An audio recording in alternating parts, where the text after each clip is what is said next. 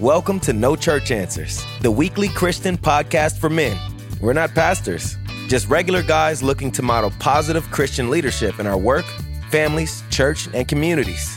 Want to discover ways to apply Scripture effectively in everyday life? Tired of the pat answers in Sunday school? Then settle in for a gritty, authentic, and unexpectedly funny Christian podcast. And now, No Church Answers. And welcome to No Church Answers. This is a Christian roundtable discussion for men. This is podcast number 304. Hard to believe, and we're glad you're here. And where is here? Here is Sugar Land, Texas. So grab a globe, spin it around big. Not sure where you ended up, but spin it around. Find Texas. Southeast side of Texas is Houston. Southwest side of Houston is Sugar Land, and that is where we are. You know, we're not pastors. We're just regular guys, each on our own spiritual journey. We're out there meeting daily challenges just like you. And that's why we're here. We're here having a Christian discussion for men. And unlike other discussions, we aren't taking any church answers. And we're glad that you've joined us. You know, this podcast has been called Deliberately Provocative and Unexpectedly Funny. So we're so glad that you checked us out.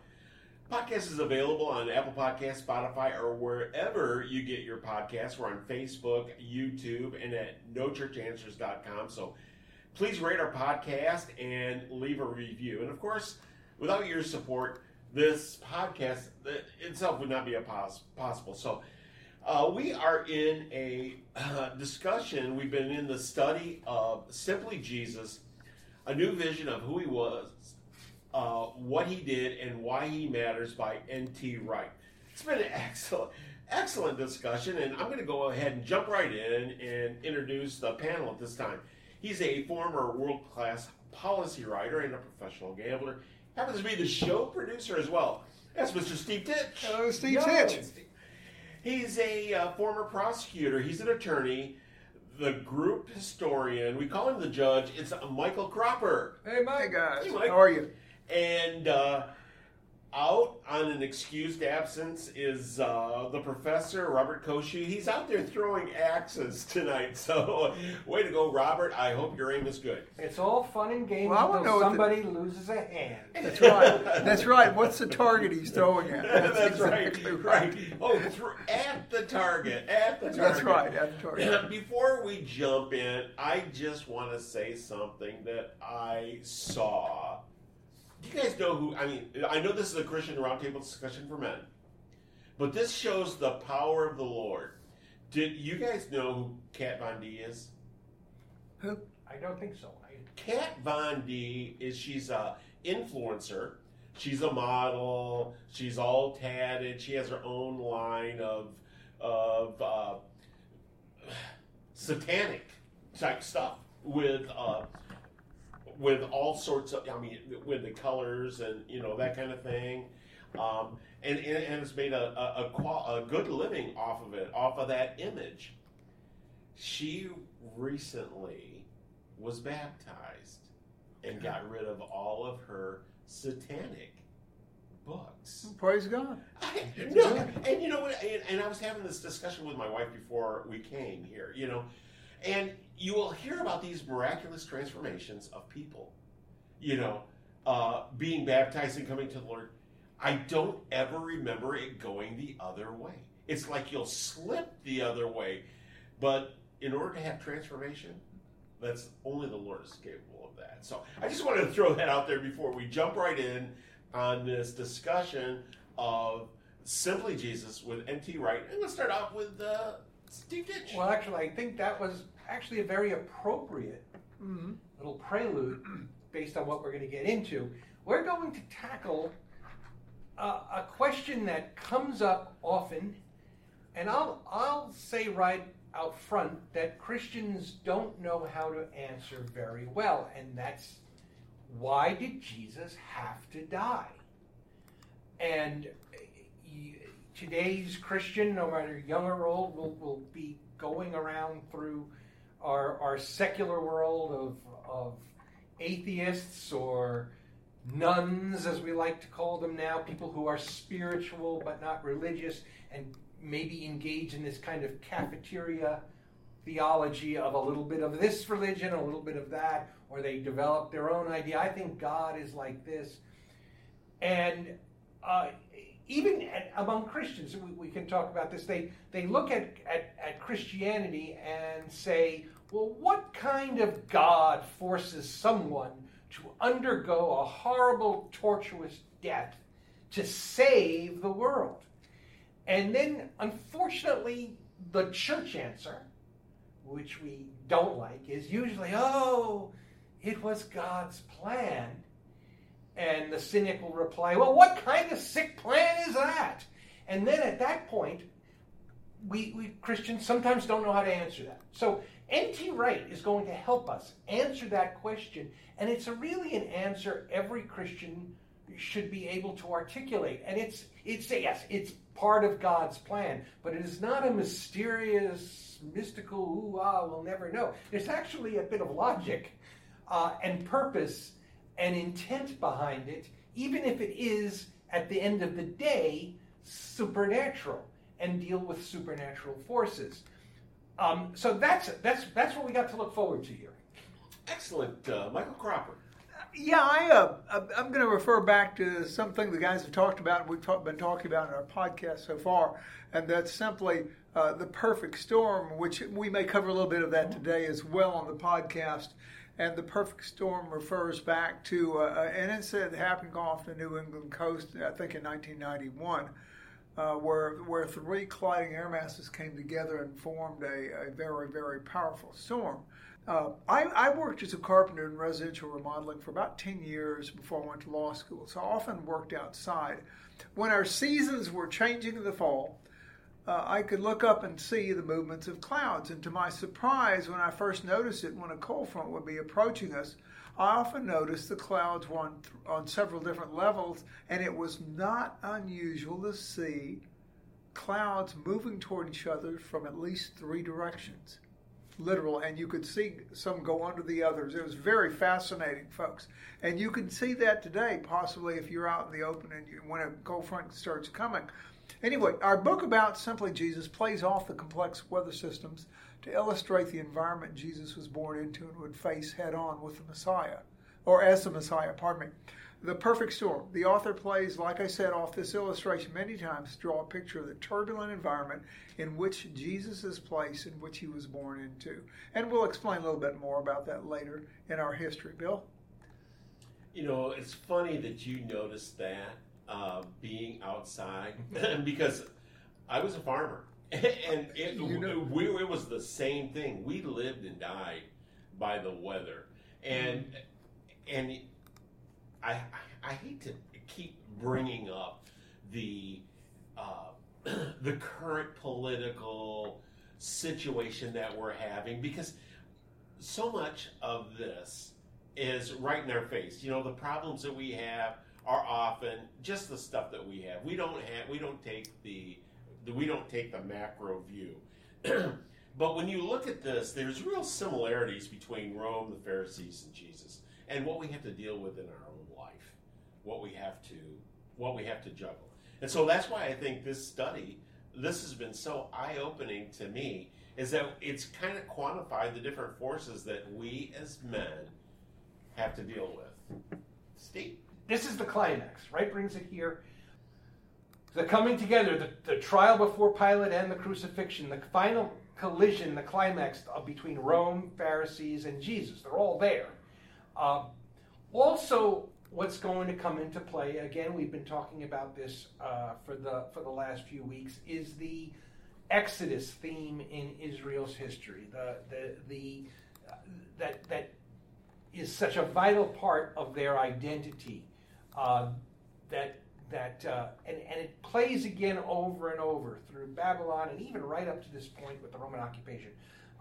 There's a tyrant, a leader like Moses, a victory like the escape from Egypt, a sacrifice is involved, a vocation, someone is called. It doesn't all happen in this exact order. There's a divine presence. God is with the Israelites as they leave, pillar of fire and cloud during the day, and of course the tent of meeting, which is built at the end of Exodus, and finally this promised inheritance.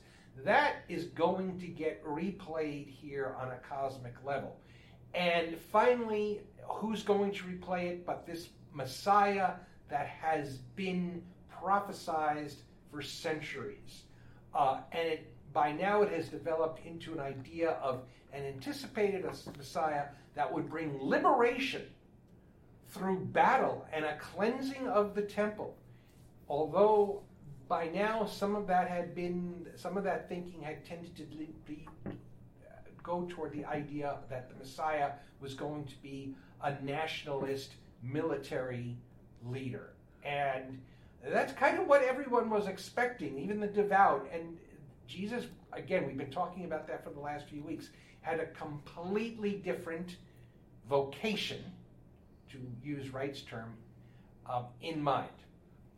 Folks, what Steve was telling you was a little bit of the history and how this is all fits in to Wright's book on Simply Jesus.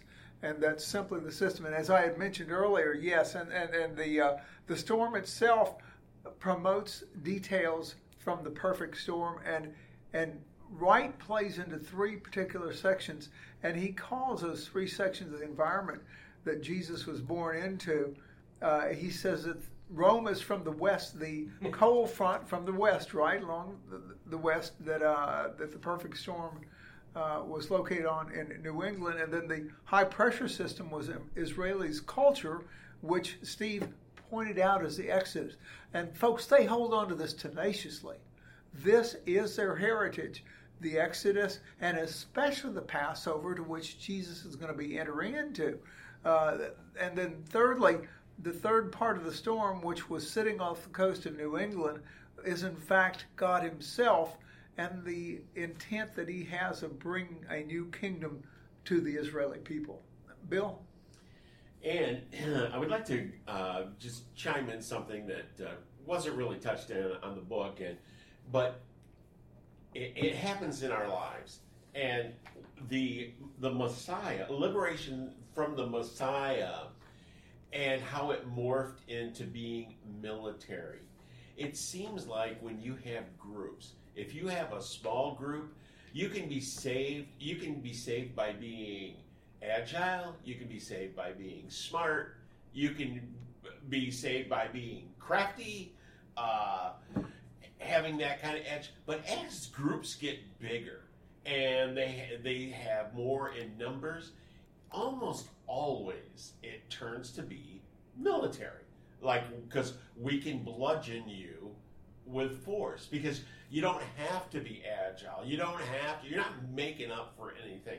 And that's why it was so, as he was going into it, I was just thinking about it. It makes perfect sense how over the years it morphed into kind of a military battle kind of thing. I think your first set of scriptures will talk a little bit about the person who is going to be the Messiah will have a great strength. Right? And you can easily read that as being a military presence or leader, right? Yes, absolutely. And with that, I'm going to go ahead and get right into the reading. This is Isaiah 9, 6 and 7, 53, 1 through 6, and 10 through 13. Got it. For to us a child is born. Sorry. To us a son is given, and the government will be on his shoulder. And he will be called Wonderful, Counselor, Mighty God, Everlasting Father, Prince of Peace. Of the greatness of his government and peace there will be no end. He will reign on David's throne and over his kingdom, establishing and upholding it with justice and righteousness from that time on and forever. The zeal of the Lord Almighty will accomplish this.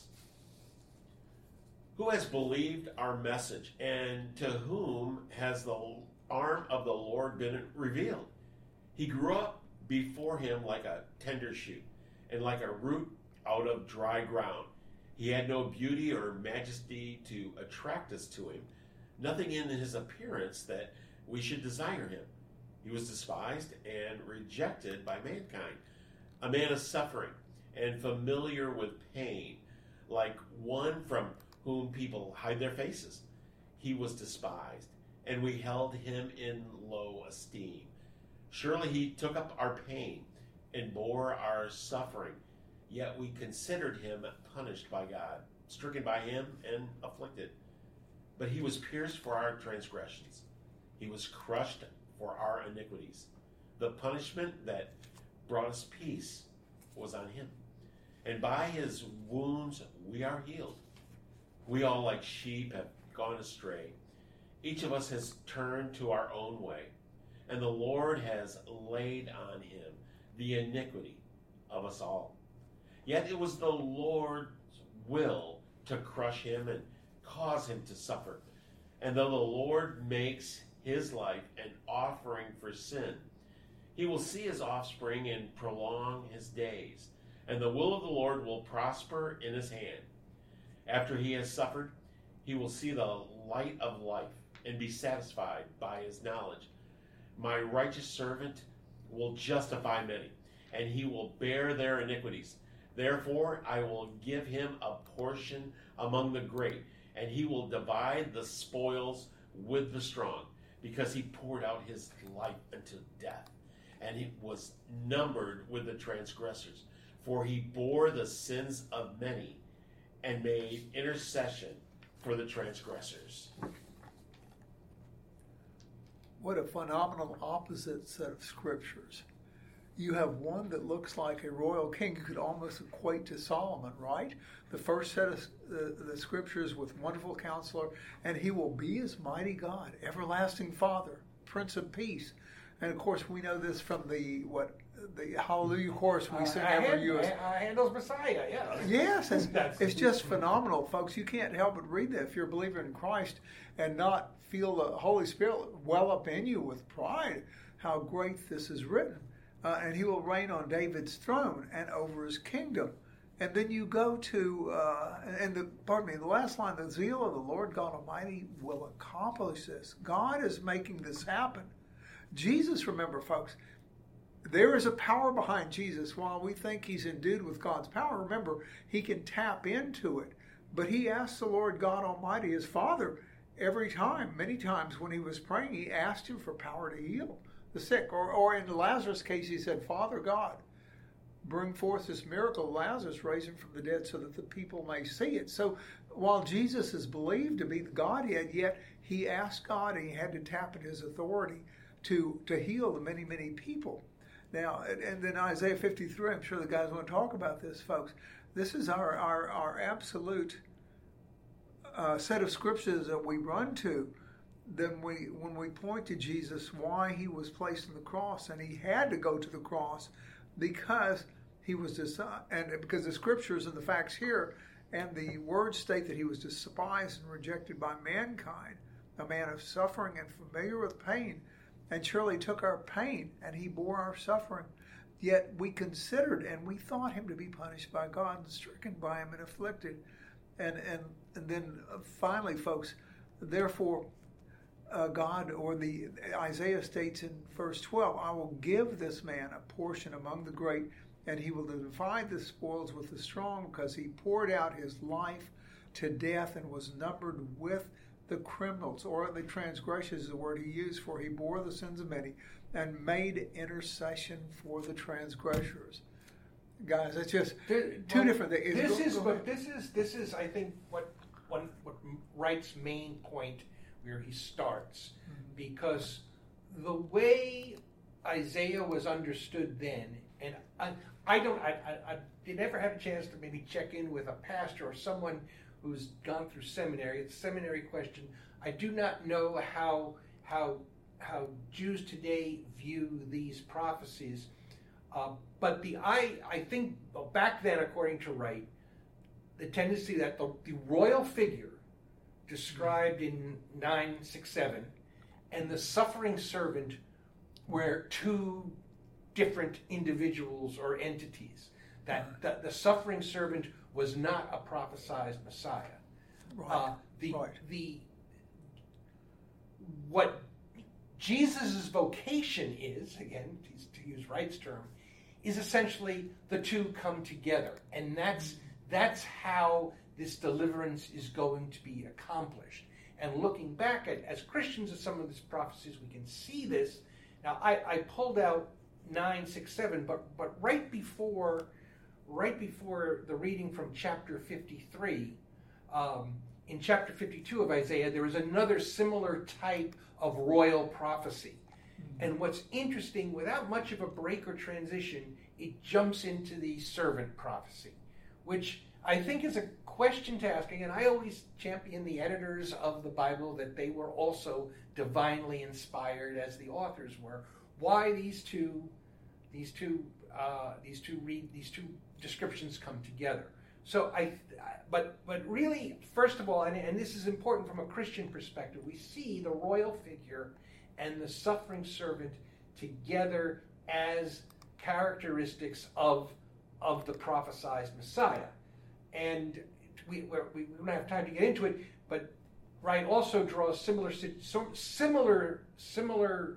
juxtaposition from Daniel 7, the Son of Man coming on the clouds, and Zechariah, where we get the idea of this humble king arriving on the colt, on the back of a colt, back of a donkey, as Jesus does on Palm Sunday, and becoming an ultimate king, ruler of this new God-driven order. And yes, Mike, is very important.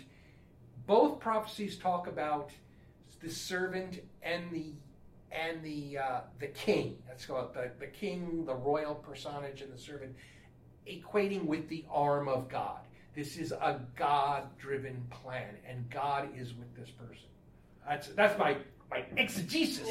And excellent. And with that, we're going to go ahead and take our first break. This is No Church Answers, so we'll be right back. Hey, pastors and church leaders. Are you looking to create an exciting program that will attract, engage, and inspire men in your congregation? Book a live Man Up Spiritual Oasis podcast for your next men's ministry event. Called Authentic, Gritty, and Unexpectedly Funny, Man Up has been delighting podcast listeners since 2017. We're not pastors, just regular guys willing to talk about scripture and how we can apply it to our personal faith journeys. Man Up is a refreshing alternative to predictable motivational speakers, offering your audience a chance to connect with everyday Christian men who don't settle for routine Sunday school answers. Interested in learning more? Visit man-upspiritualoasis.com or contact Bill Cox at liveshow@manupmedia.org. And now, back to the fellows of Man Up. And welcome back. This is No Church Answers, podcast number 304. We are in the study of Simply Jesus by N.T. Wright, and the title for this is Why Did the Messiah Have to Die? And with that, I'm going to go ahead and go right into the next reading, and this is from John 19:16 through 22 and 28 through 30. Finally, Pilate handed him over to them to be crucified. So the soldiers took charge of Jesus. Carrying his own cross, he went out to the place of the skull, which in Aramaic is called Golgotha, where they crucified him, and with him 2 others, one on each side and Jesus in the middle. Pilate had a notice prepared and fastened to the crosses.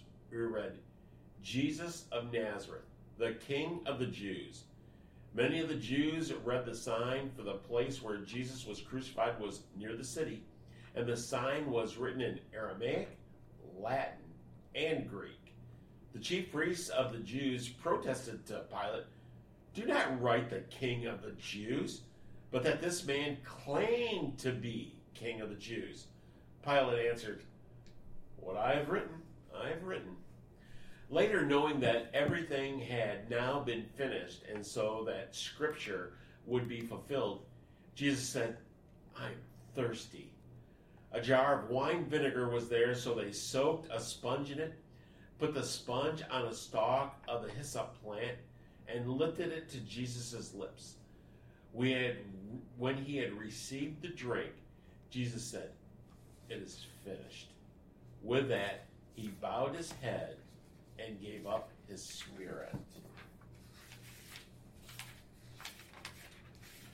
When you read that, you can just imagine all the main principles in this particular story and that they really have no idea, if as we've said many times, the spoke in the wheel, what this is. Some think it's the end. I believe that the Pharisees thought, hey, this is it. It's done. Pilate was thinking, I'm finally done with this as well. But Jesus, he knew. This was the beginning. Well, yeah, this is, and we had a discussion about this back earlier this year around Easter about the miracle of the cross, the work of the cross, what happened. Well, this all informs some of that. We're taking it from a little different angle here, but this, it's everything's coming together in God's plan here, and having now had experience with a number of denominations, Catholics, which I grew in, tend to look at the horror of this and the bleakness. And when I was growing up, we never did anything on Good Friday. It was a day just to hang our heads because this horrible thing was happening. It was bloody. It was torturous. On the other end of the scale, you come down to the evangelical churches, and they talk about victory. And while it is acknowledged that this was a terrible situation, it was terrible that it had to happen. The accent is on that it had to happen, and there is victory in this, and that is because the battle that we've been talking about, the battle that the other messianic figures we talked about they had the battle with the governing earthly powers, be them Rome or Syria, the Antiochus, or later other Roman leaders, and they were all crushed. They were all put down. They all ended. In this situation, it looks like it ended, but Jesus' foe, Jesus was not fighting the Romans or the Pharisees. And here's where it gets daring and mystical, and Christians worry about it. But I'll go back to Mike on this. Jesus was battling Satan himself, the powers of evil and darkness, and that is why, in order to take on this, he had to experience death. Because that was, in many ways, the only way he was going to conquer it. He did it. Death in the scriptures is equated with sin. It is equated with idolatry, rebellion, disobedience. Sin, all that would be defeated along with death. But death is going to pour out all the weight upon him. I'm quoting right here. And the Creator God is overcoming it. And it will show it up as a defeated enemy. And that's why Jesus goes through this, because it's not the Roman Empire. And that's why I think we understand, whatever it is, where the idea of eternal life comes from. And I don't know if it's going to be heaven or whatever, but and this is the great hope I find in Christian religion. God won. We believe in a God that is not in some perpetual Manichaean battle with the forces of evil. One day evil wins, the other day God wins, and so on.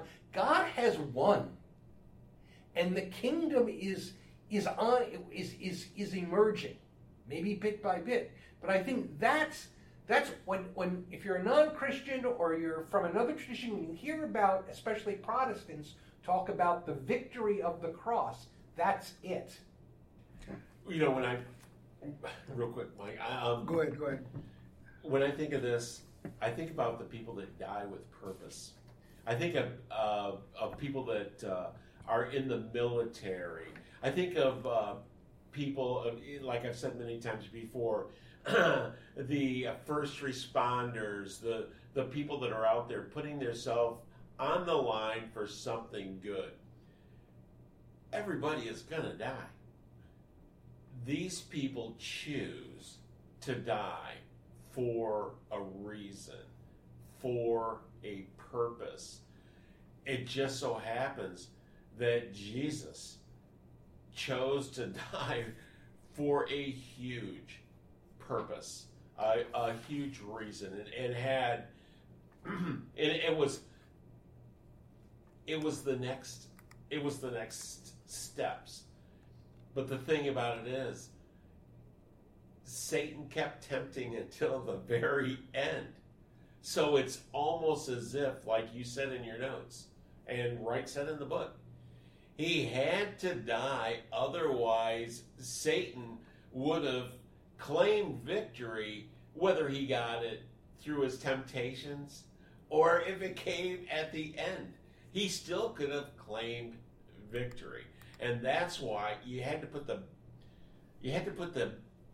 back page, the back cover on it.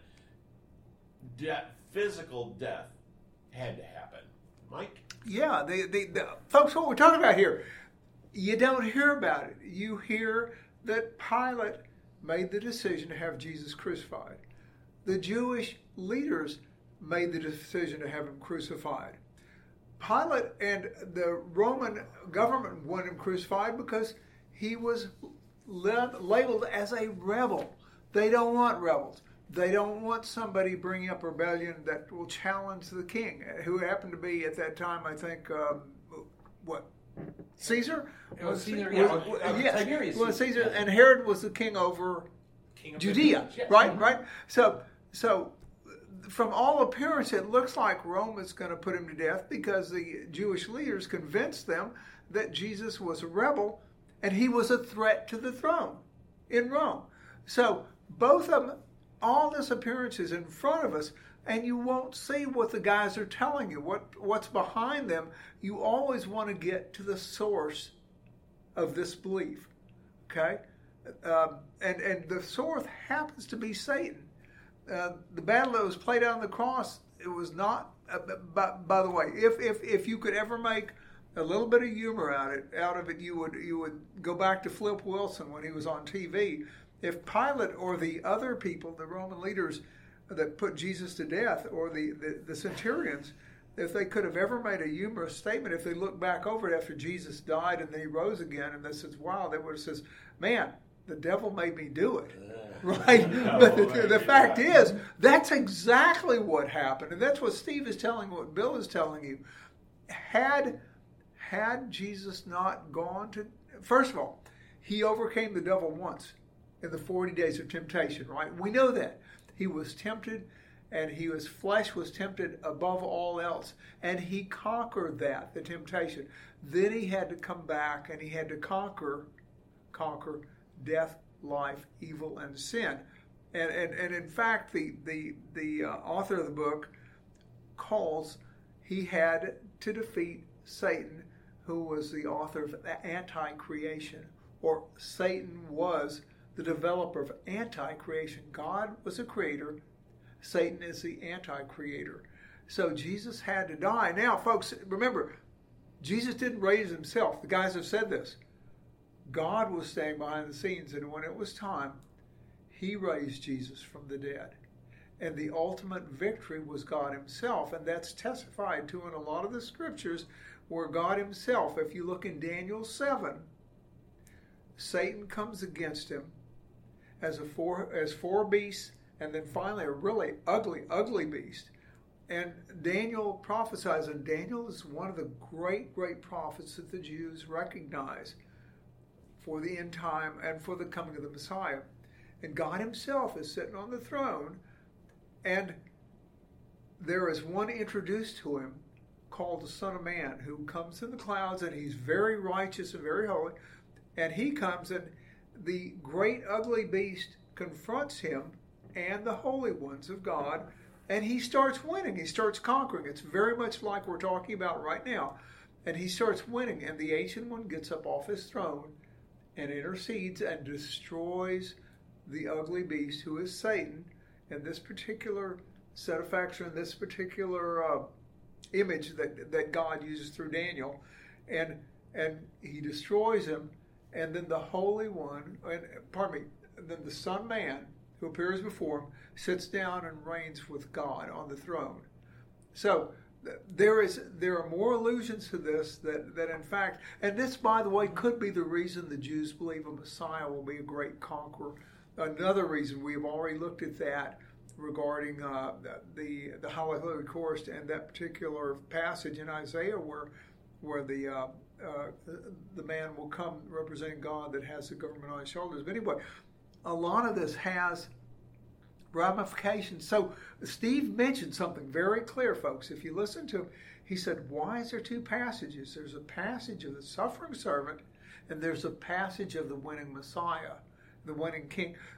From what I've read, and I looked on the internet a number of times, the Jews believe there are two. There will be a suffering servant that will help win the battle against evil. But God himself will come and rule, and the suffering servant will die. But what has been combined here in these scriptures and what we have come to know and what the guys are talking about again is that Jesus was both. And the kingdom that he had to win over was a kingdom of evil and sin and death. And then he had to establish what we've been talking about all along, the kingdom here on earth. And by him dying on the cross and then God resurrecting him, that opened the door to the kingdom being here on earth. Am I correct? Am I saying that correct, Steve? No, you have to be. We're not pastors, but I think that's essentially what we're reading. Talking about what we're reading. Now I got a fun question for us because we kind of hitting it on two ways, and there's probably no right answer, but it's just fun to talk about. Because you were saying just a moment ago about Satan fighting everything, kind of back in 1955, a Greek author, Nick Kazantzakis, wrote a book called The Last Temptation of Christ, which is made into a movie, and a lot of Christians misunderstand it. They think it's blasphemous, but it's dead on. It's exactly that. The devil, Satan, doing everything he can to stop this act of crucifixion. And so the last temptation is, here you are, Jesus. Here's what it could be if you got off the cross. You could be happy married. You could be a happy Nazarene with a family, with Mary Magdalene, and none of this would happen. You'd be great. It's a great what if, except the world was a horrible place if that happened. But Satan would win. Now, or else we got the other end, which kind of you were alluding to, that God kind of, and I don't want to say it like this, but God let Satan, do his work, around, with the Pharisees, with the Roman Empire, and basically let Satan fall into this trap, like it was a big chess game, and Satan at the last minute realized, oh, good heavens, that was Satan's complete blindside, that there'd be this enormous act of sacrifice that would lead to his defeat. So I don't know, Guy, what do you think? Was Satan doing everything to stop it, or was Satan so-called quote unquote played? I think he was played, and here's we like to think that. Well, that's right. Okay. That's right. That's good. And here's the reason why, because obviously God has the power to hammer Satan. But he didn't. He allowed Satan to go through the steps, the different temptations, and the gyrations with Jesus. And even to be there up until the end, because I think God knew the situation. It was going to have to be something absolutely significant that was to save people. And his own son's death was that. And so I think up until that point, it was just minor league. It was spring training, to use a baseball reference. These little skirmishes and these little temptations and stuff, and even the Pharisees were a part of it as well. But then Game 7. Game 7, man. And a lot of people talk about how you go into sudden death. No. Game 7 is sudden life. You know, you finally win. You're alive. You know what I'm saying? You don't go into the sudden death. It's sudden life. And I really feel that up until this point, it was just kind of skirmishes until the main battle, and then Game 7 happened. Are we going to talk a little bit about the temple? You brought things up on that. Go ahead. Yes. Oh, yeah. Okay. Folks, we have talked about, Zechariah talks about the one who comes in the Messiah, I believe, the Holy One that comes, and he fights for Israel and Jerusalem, and he fights as God, and then he wins and leads the nations in victory, and then he will also build the temple of the Lord, and he shall sit and rule on the throne. That's Zechariah 6:12 through 13. I didn't give you the other scriptures, which was Zechariah 14:5 and Zechariah 3:8, the servant who is also the branch, which we mentioned from Isaiah earlier. But I have something to comment on, because many times we come up over and over about the temple, and the issue and question is coming up whether or not the second temple that was in position at the time of Christ, whether or not God was actually at that temple.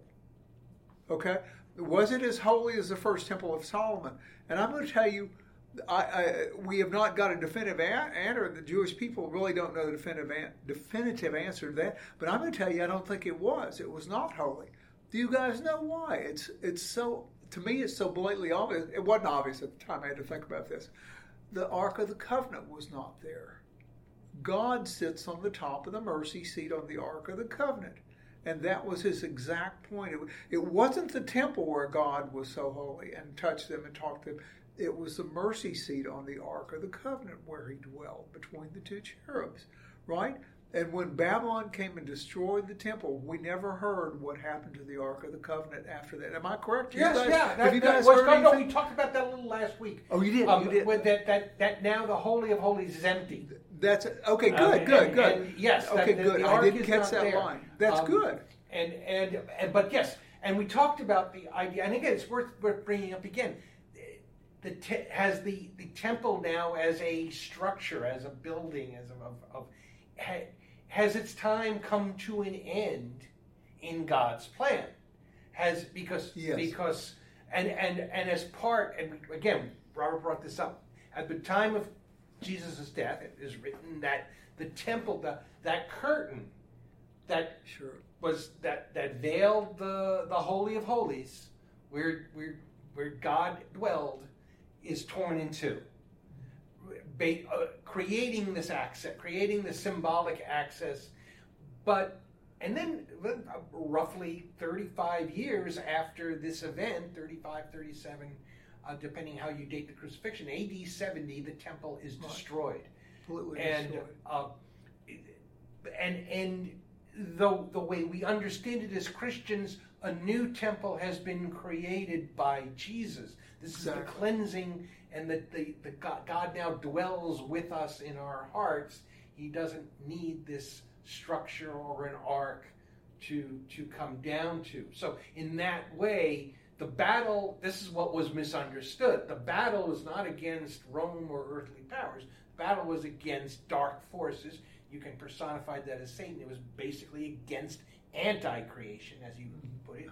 And the restoration of the temple is essentially ourselves becoming the ability and to be vessels of the Holy Spirit, which is then granted to us shortly after these events. No, that's fantastic.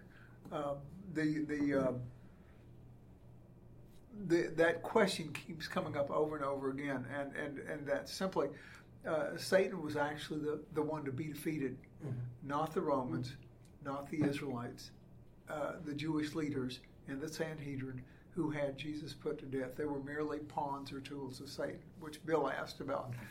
Bill commented on that, in fact, he was used. Satan was used. Anyway, Bill? Excellent. And with that, we're going to go ahead and take our second break. This is No Church Answers. We'll be right back. Hi, I'm Bill Cox, Director of Man Up Spiritual Oasis for Men. We hope you enjoy our show as much as we enjoy doing it. But our ministry needs your support if we are to continue to bring our TV show, our podcast, our live shows to men seeking spiritual refreshment. For as little as $5 a month, you can become a patron of Man Up Spiritual Oasis. Get more details at our page on patreon.com. If you would like to support us directly, you can make a contribution through PayPal at donate@manupmedia.org. All contributions are tax deductible.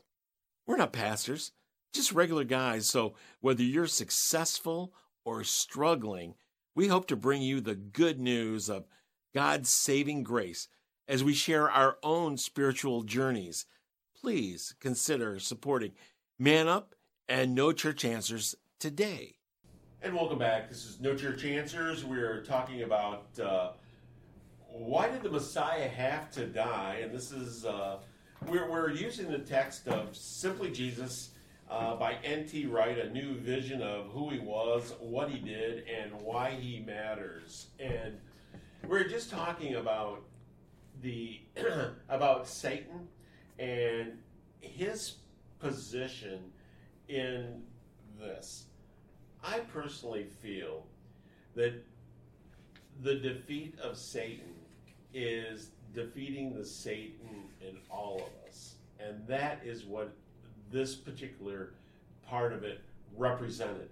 And when you look at this, Jesus, throughout his whole ministry, had to tussle with Satan.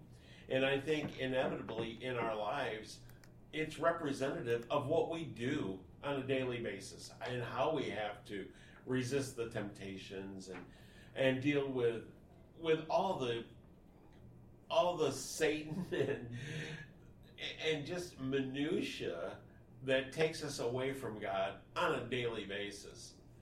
As we get towards the end of our life and there's an accounting for it, and I think ultimately there is, in all of our lives, going to be a moment when this is the real war. This is game 7. This is where you either knock out Satan or Satan knocks you out. And I think that is exactly what we're getting to at this end. I think you're right. I think also, but the thing to remember is that Satan has been defeated, so he's already you've already got a one-upsmanship because you have been claimed by God through the sacrifice of Jesus. You're already in that camp, and if you want to read Revelation a certain way, you can say that final battle will be fought on your behalf. Already, the first part has. And the Holy Spirit will help you fight the remaining influences that Satan has. And I'm not downplaying it. In fact, as we move on toward the end of the study, we will kind of talk about, why is Satan still probing this world? Why is he still active? Why is there evil in the world when supposedly this work of salvation has been completed, has been finished? So I don't really want to. I'm just going to throw out free will. I mean, and that's and that's the reason. Michael Cropper. Yeah, folks, I'm going to go tell you something a little practical here that helps me understand this a little bit. And again, I'm going to refer to Steve and Bill's questions. Why did Jesus have to die? And I'm going to compare it to something I had. Let's compare this to getting your automobile repaired. In my case, I was 15 years old and I had a Honda 150, a twin-cylinder motorcycle. And you had to set the tappets on the top of the engine with a screw. I don't know if you guys are familiar with that. But anyway, I dropped one of the timing screws down into the engine accidentally. Yeah, right. And it fell down. And it fell to the bottom, we think, but you don't know, right? You don't know if it fell into the gears below it. And by the way, the tappet screws for the timing on the engine was at the very top of the engine. Okay? So it fell to the bottom, hopefully, but I likely would never circulate up to the moving parts. I took it to a Honda dealer and a place that repaired them. I said, what do you think I should do? They said, well, you can take a chance. And I, by the way, didn't drive it. I had it put on the back of a truck and took it over there. And they said, you can wait and see if that screw comes up and locks up in the engine, and then it'll cost you a fortune. You might as well have another engine or rebuild the engine, right? Or we can take it apart for a lot cheaper amount and take out the screw if it's really in the bottom, and that will save you a great cost. So it's possible. Anyway, it's cheaper to take the engine apart and take out the screw than to rebuild the engine if the screw goes into the gears, like I said, and seizes the engine. In other words, my engine had to be put to death to receive another life. Okay? Nice. Without a threat of Nice. a more costly death. Right. Okay, and in a way, I kind of see that with them tackling Satan through Jesus Christ. When Jesus Christ came here to that death, and he chose to die, and God gave him the opportunity. I don't know they really gave him the opportunity. He says, this is your mission. This is your vocation, as you guys have said. And Jesus said, I will accept it and do that. And he came here to halt the furtherance of Satan going any further with taking over the world. And that was, to me, like pulling the engine apart and stopping it from getting worse. Jesus came and he said, enough is enough. I'm going to stop the furtherance of sin and evil. And I'm going to be put to death in order to do that. Right? And then God will raise me from the dead. My Father will raise me from dead. And I have to take the chance that he's really telling the truth. He will do that. Anyway, so, and finally, in John 12:30 to 31 to 32, Jesus told his disciples, this is very interesting, and folks, I know you're all familiar with it. He says, when I'm lifted up, I will draw all nations to me. That means when I'm put on the cross, when I'm crucified, I will defeat death and evil, like you said. And in fact, I love the term, right, used anti-creation. The powers behind the countries will be defeated, and the power behind the countries is Satan. Okay. Bill? Think about this. Imagine Jesus comes in on the colt. They have his trial, and then Pilate goes, tell you what, instead of crucifying you, why don't you sneak out the back, and I'll just tell them that we crucified you. Okay? Here's the open door. Okay? Sneak out the back. We'll never see you again. How would Jesus' impact and his ministry be then? Well, he kind of gave him that opportunity, didn't he? He says, are you really the King of Jews?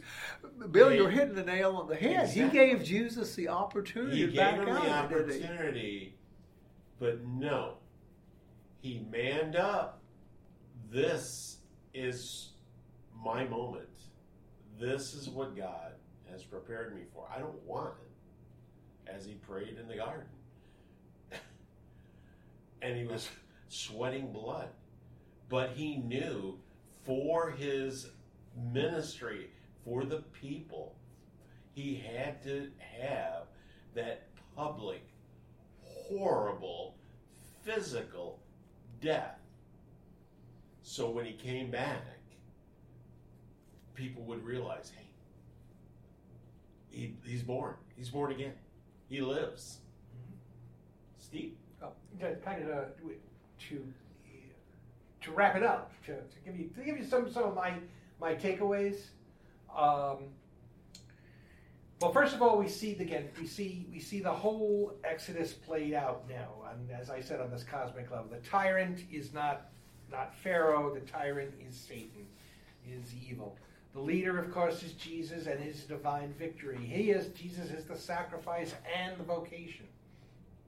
He's the ruler and the suffering servant. The divine presence comes from the Holy Spirit, and again, we are now promised this inheritance of eternal life, of a something else beyond this that goes beyond this current physical world. And kind of to wrap my end up, I think, and I'm going to kind of go off a little different direction, because this plays into what I sometimes talk about here, about the importance of our podcast. And I'm sure those men definitely picked up on your analogy of the engine. Yeah, right. That was a great analogy, Mike. You had to kill to read, to bring back to life. But Bible literacy is so important, and this is why it becomes important to understanding what happened on the cross. There are Christians out there who will tell you, you don't have to worry about the Old Testament. It's the Old Testament. But everything in the Old Testament leads up to this moment. The Exodus model is the model for the victory of the cross.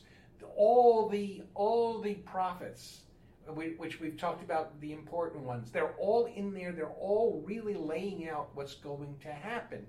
And even remember the first Christians were Jews, were an offshoot of who accepted Jesus as the promised Messiah, and accepted it because they were witnesses to the resurrection, and they realized this was the victory, not kicking out the Romans. This was the greatest of all victories.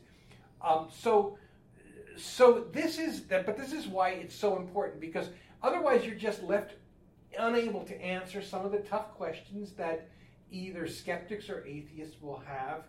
At the end of the day, it's faith or not. I mean, you're not going to convince somebody to believe that Jesus is the Messiah who doesn't want to believe Jesus is the Messiah, or doesn't want to believe that Satan is real or evil is real. We've gotten a little past that. In the 80s and 70s, there was, they were heading into the psychological movements. Oh, there is no such thing as evil. There is just people who are confused, misguided, or could be cured of whatever they have. We're back to a little better understanding of that, I think, in this day and age.